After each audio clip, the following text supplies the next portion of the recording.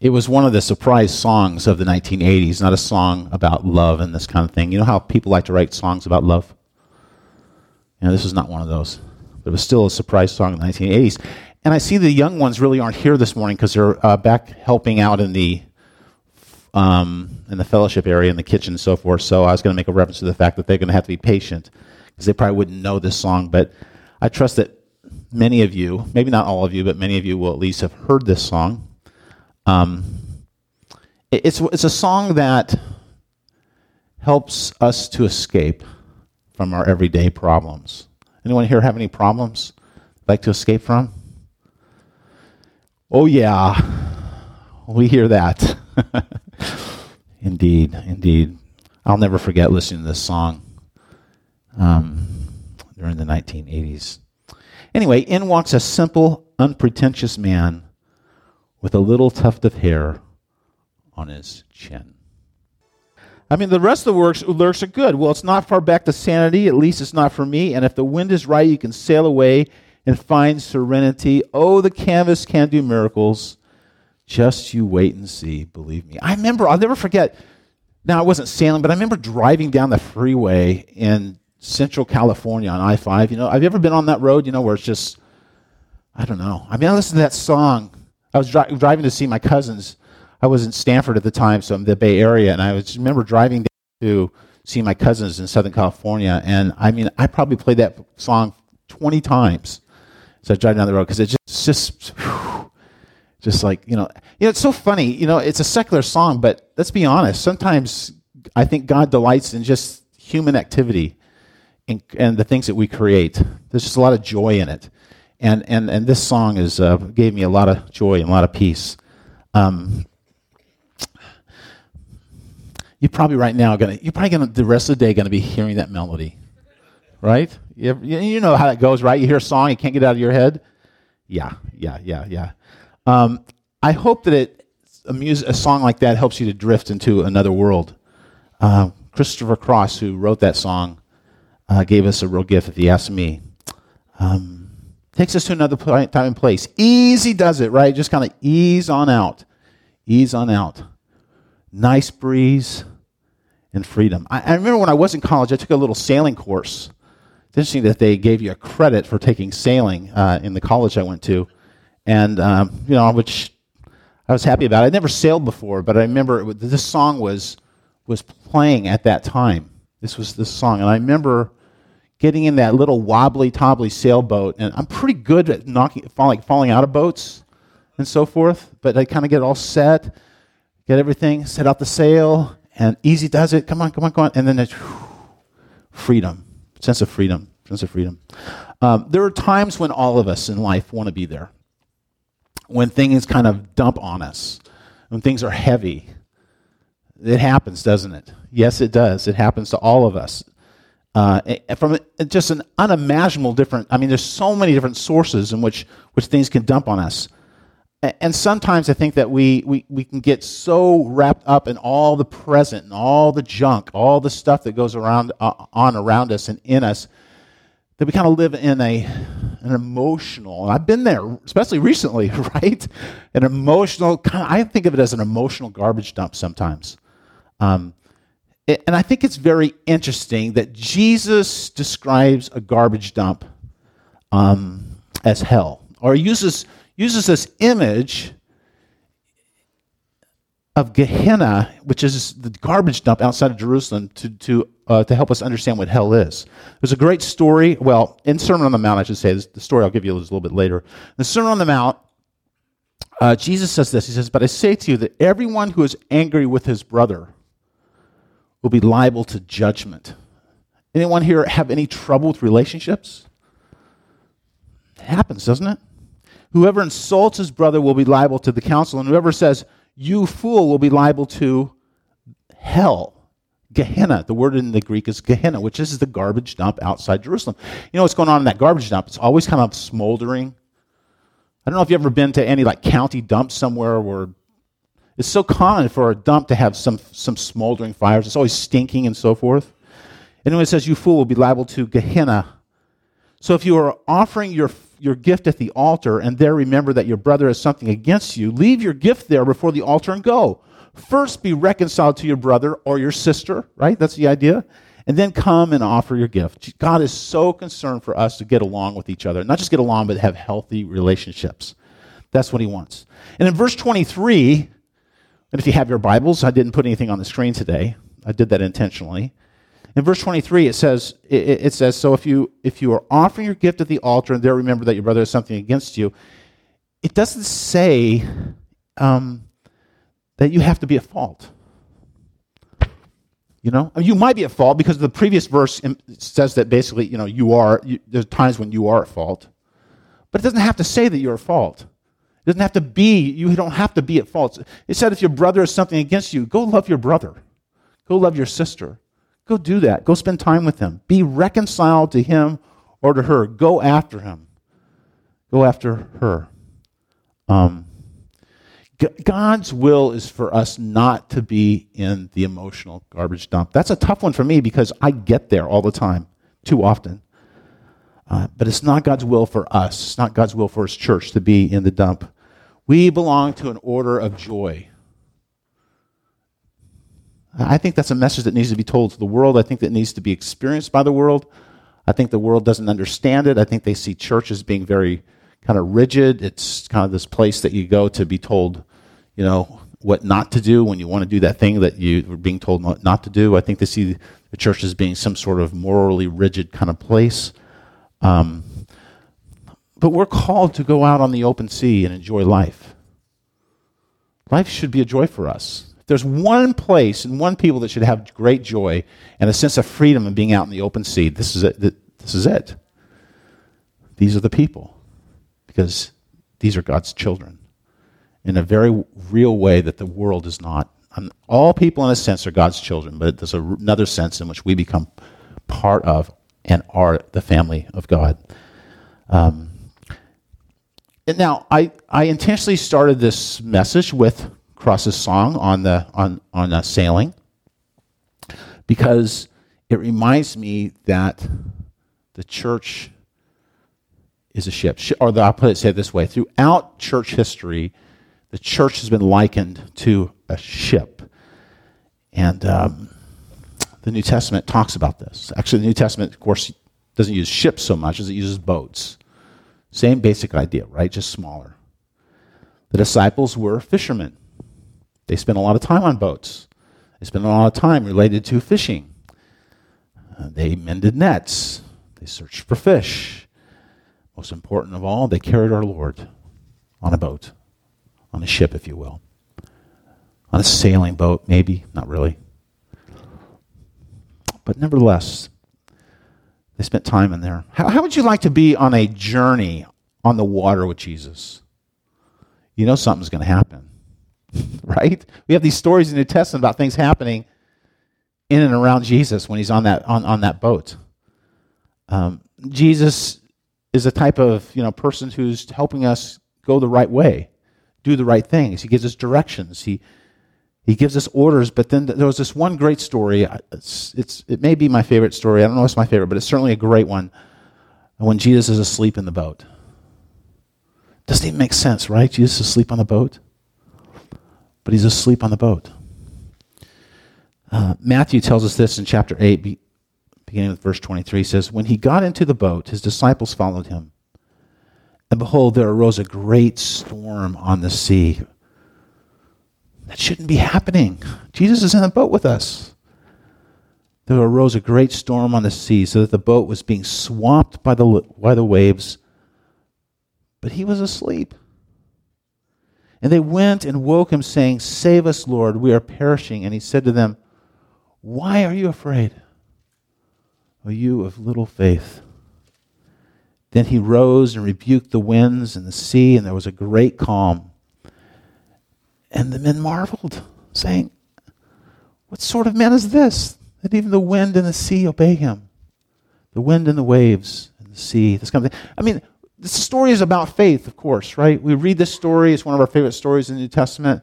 We read this story, and it actually comes in a time where Jesus is doing miracles again and again and again, and this is one of them. And It's like, who's this guy that has like the ability to like change the weather? I mean, this story is about Christ's identity. It's a story about faith. And the disciples are in the process of coming to believe in him. They're in the process of coming to believe both about him and in him. What sort of man is this that even wind and sea obey him? And so I've got to ask the pastoral question in your own life. What sort of man is Jesus in your own life that wind and sea obey him? Is Jesus in your sailing boat? Is Jesus in the boat of your life? You know, he has the power to calm the storms of your life, whether we're talking about emotional stuff, whether we're talking about relationships, whether we're talking about financial problems, or whether we're talking about, you name it. He has the power to calm those things. He does. What sort of man is Jesus that he calms the storms of your life with his word? I don't know about you, but oftentimes I find myself crying out to the Lord, and I just want him to speak. Speak, Jesus, speak. Let me hear your voice, and I will respond appropriately. Speak, Jesus, speak, that my problems will go away, that I'll get out of all the dumps of my life.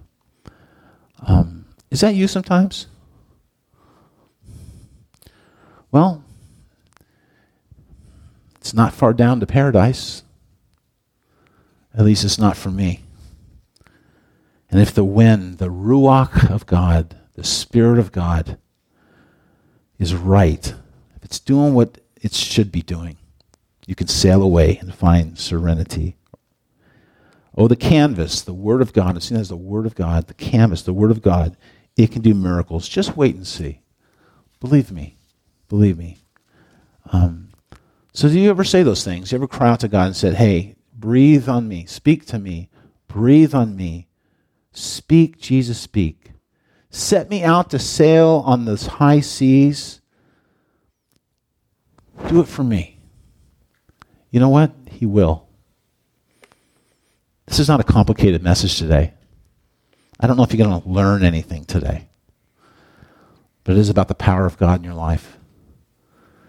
Jesus wants to speak in your life. He wants you to believe and trust him. So let me ask you, are you willing to let Jesus take you and to carry you? Some of us are more willing to stay in the junk and in the dump that we live in because we know if we actually ask the Spirit of God to blow into our hearts, if we really ask Jesus to get into our boat, we don't know what that voyage is going to be like. There might be a storm that I don't anticipate, and there might be a place that I'm going that I don't want to go to.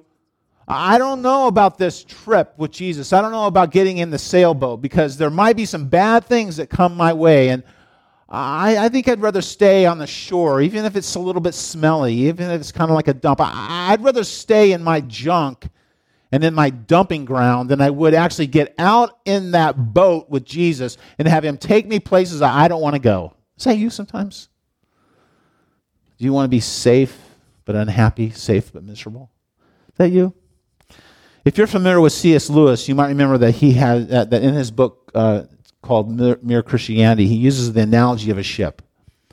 And actually he uses the analogy of not just one ship, but many ships, multiple ships. Lewis is talking about morality in this place. And listen to the way that he opens that chapter about morality. He says this. He says, there's a story about a schoolboy who was asked what he thought God was like. I wonder sometimes when we, with our children, if we ask them what God is like, what they'll say. Anyway, he replied that as far as he could make out, God was, I love this, because this is so telling of really even of so many people in this world. God was the sort of person who is always snooping around to see if anyone is enjoying himself and then trying to stop it. Isn't that the way so many people view the world, or view God, I should say? That God is the one who's snooping around trying to destroy our joy, trying to take it away. And then Lewis goes on, he says, I'm afraid that this is the sort of idea that the word morality raises in a good many people's minds, something that interferes, something that stops you from having a good time. So Lewis will respond in this whole section by saying, look, that's not what morality is at all. It's not for that. It's not to try to ruin your life. Actually, it's to help your life. It's to give you peace. It's to guide you. It's to help and so forth. And so Lewis gets into this analogy of ships. It's a famous analogy. It's repeated all the time out there. You'll find it online if you want, whatever. Lewis says this. He says, so now let's go a step further. He says there are two ways in which the human machine goes wrong, because he's talking about morality and the human machine. How does the human machine go wrong?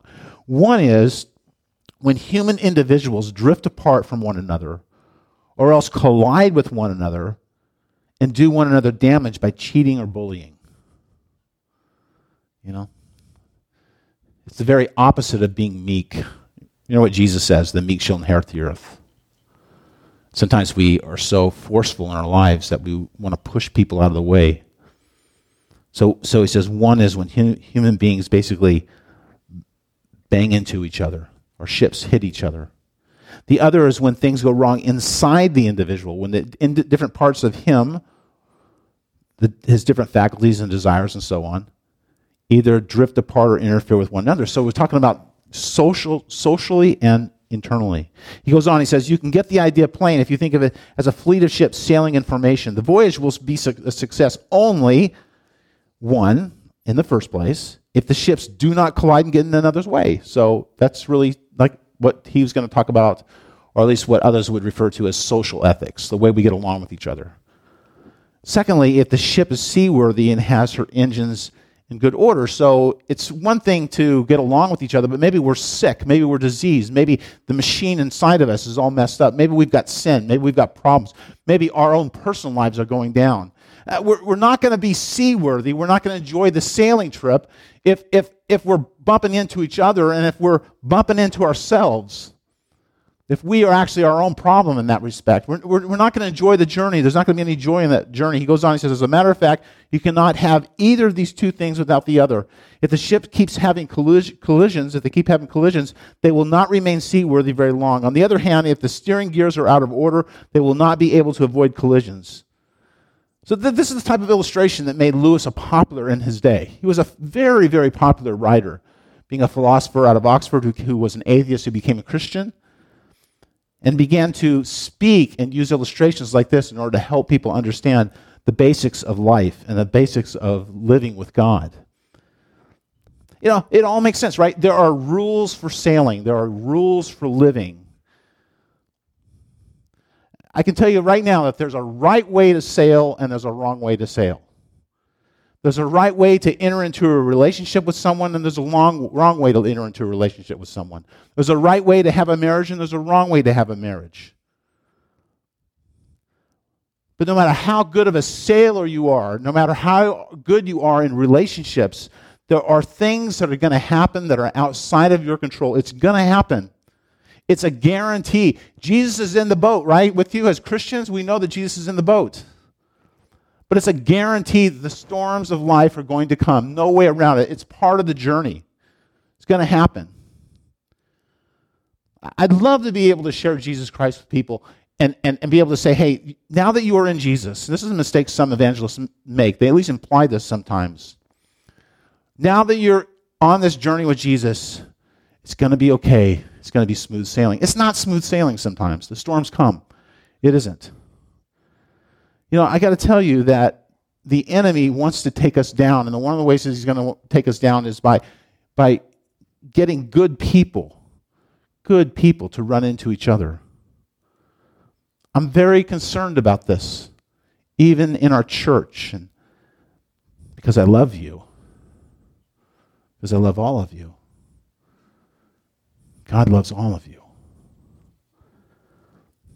We can be the sweetest, most faithful, wonderful people, but sometimes unexplainable things happen, and we run into each other on the sea of life.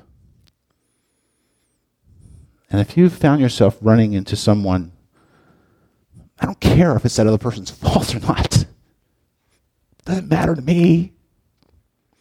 But if you've found yourself running into someone in the church, maybe someone in the church is like sandpaper to you. It happens. Maybe you don't like that person's personality, but he or she's in the church. If you find yourself running into that person, then go to that brother or sister and say, hey, I love you. Friend, how can I pray for you? And better yet, better than that, sometimes it's this. It's like, not just friend, how can I pray for you? But friend, would you pray for me? Because I have problems of my own. I'm not perfect. I want the Lord to speak into me and show me. Because I love you. Would you love me? Would you go there with me? I'll never forget, I should say. I'll never forget preaching a sermon on that passage in Matthew 5 that I read for you. I was in a church in St. Louis, and it was a great little church. And the Lord just spoke to me about the fact that passage, oh yeah, it's about at the times when we do things wrong to other people, but you know what Jesus' heart is way more about that other person. That even if we're completely in the right, Jesus says, go to him or her, for her or his salvation is at stake. Our heart should be so more concerned about others than it is ourselves, that we always put others first. That's called love. You should be more concerned, I should be more concerned, we all should be more concerned with the person sitting next to us in the pew than we are us, than we are me. Because love is always going out. You see? I'll just never forget preaching that sermon in St. Louis, and there was a wonderful woman who came to me and it's just one of those things that struck me. She just said, Pastor, what a sermon. I've never heard that before. It's not because I'm trying to tell you I'm special. It's not. It's just this idea that, wow, those people in the world, people in our churches, they don't understand that the person sitting next to you in the pew should be the person that we really reach out to. That's God's heart, you see. So, going with Lewis here, there is the bumping into other ships. There's the breaking and tearing within us, put it that way. But there's also the voyage, our destination. Do you know why I read from Revelation 21 about the holy city? I hope you know that, right? Why I opened this message with that? I go there.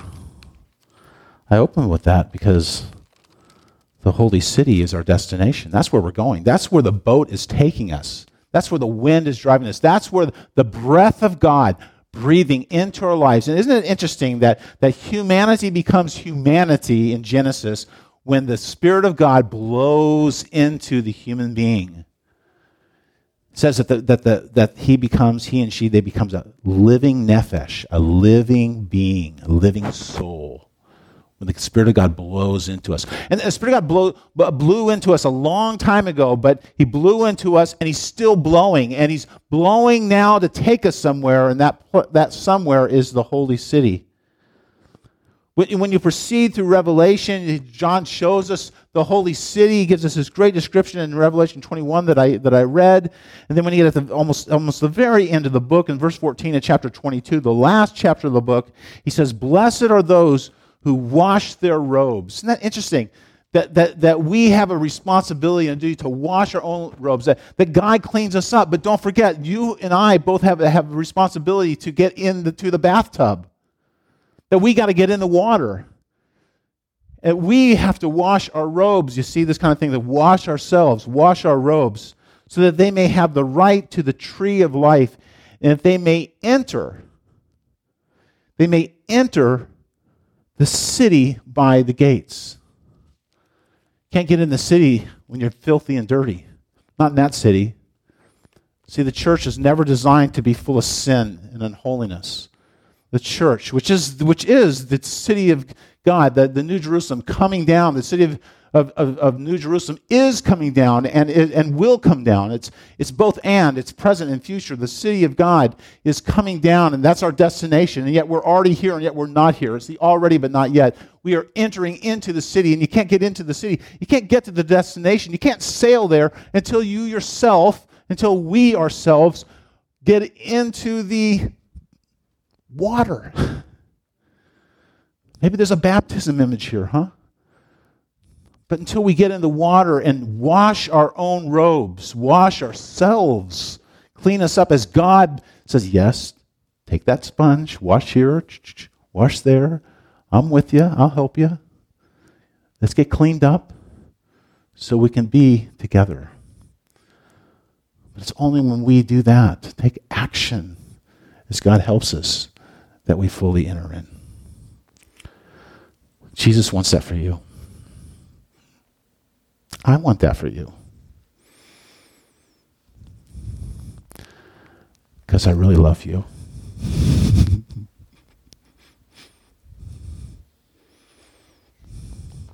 Lord Jesus, kind of a crazy message, huh? Talking about sailing. But I trust, Lord, that the Word of God, that your Word has been in this. I trust that some of us, maybe all of us, needed to hear this. May we never take our eyes off your great love and the destination that you have for us.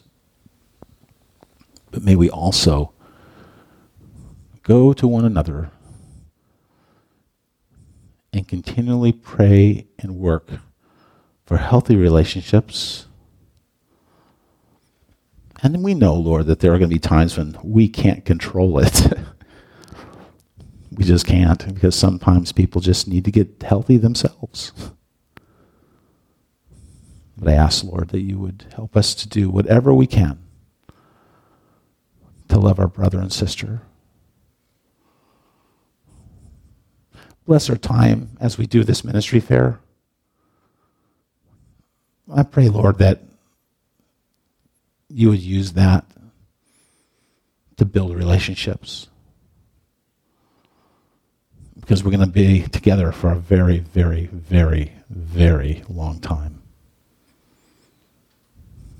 In the name of the Father and the Son and the Holy Spirit. Amen.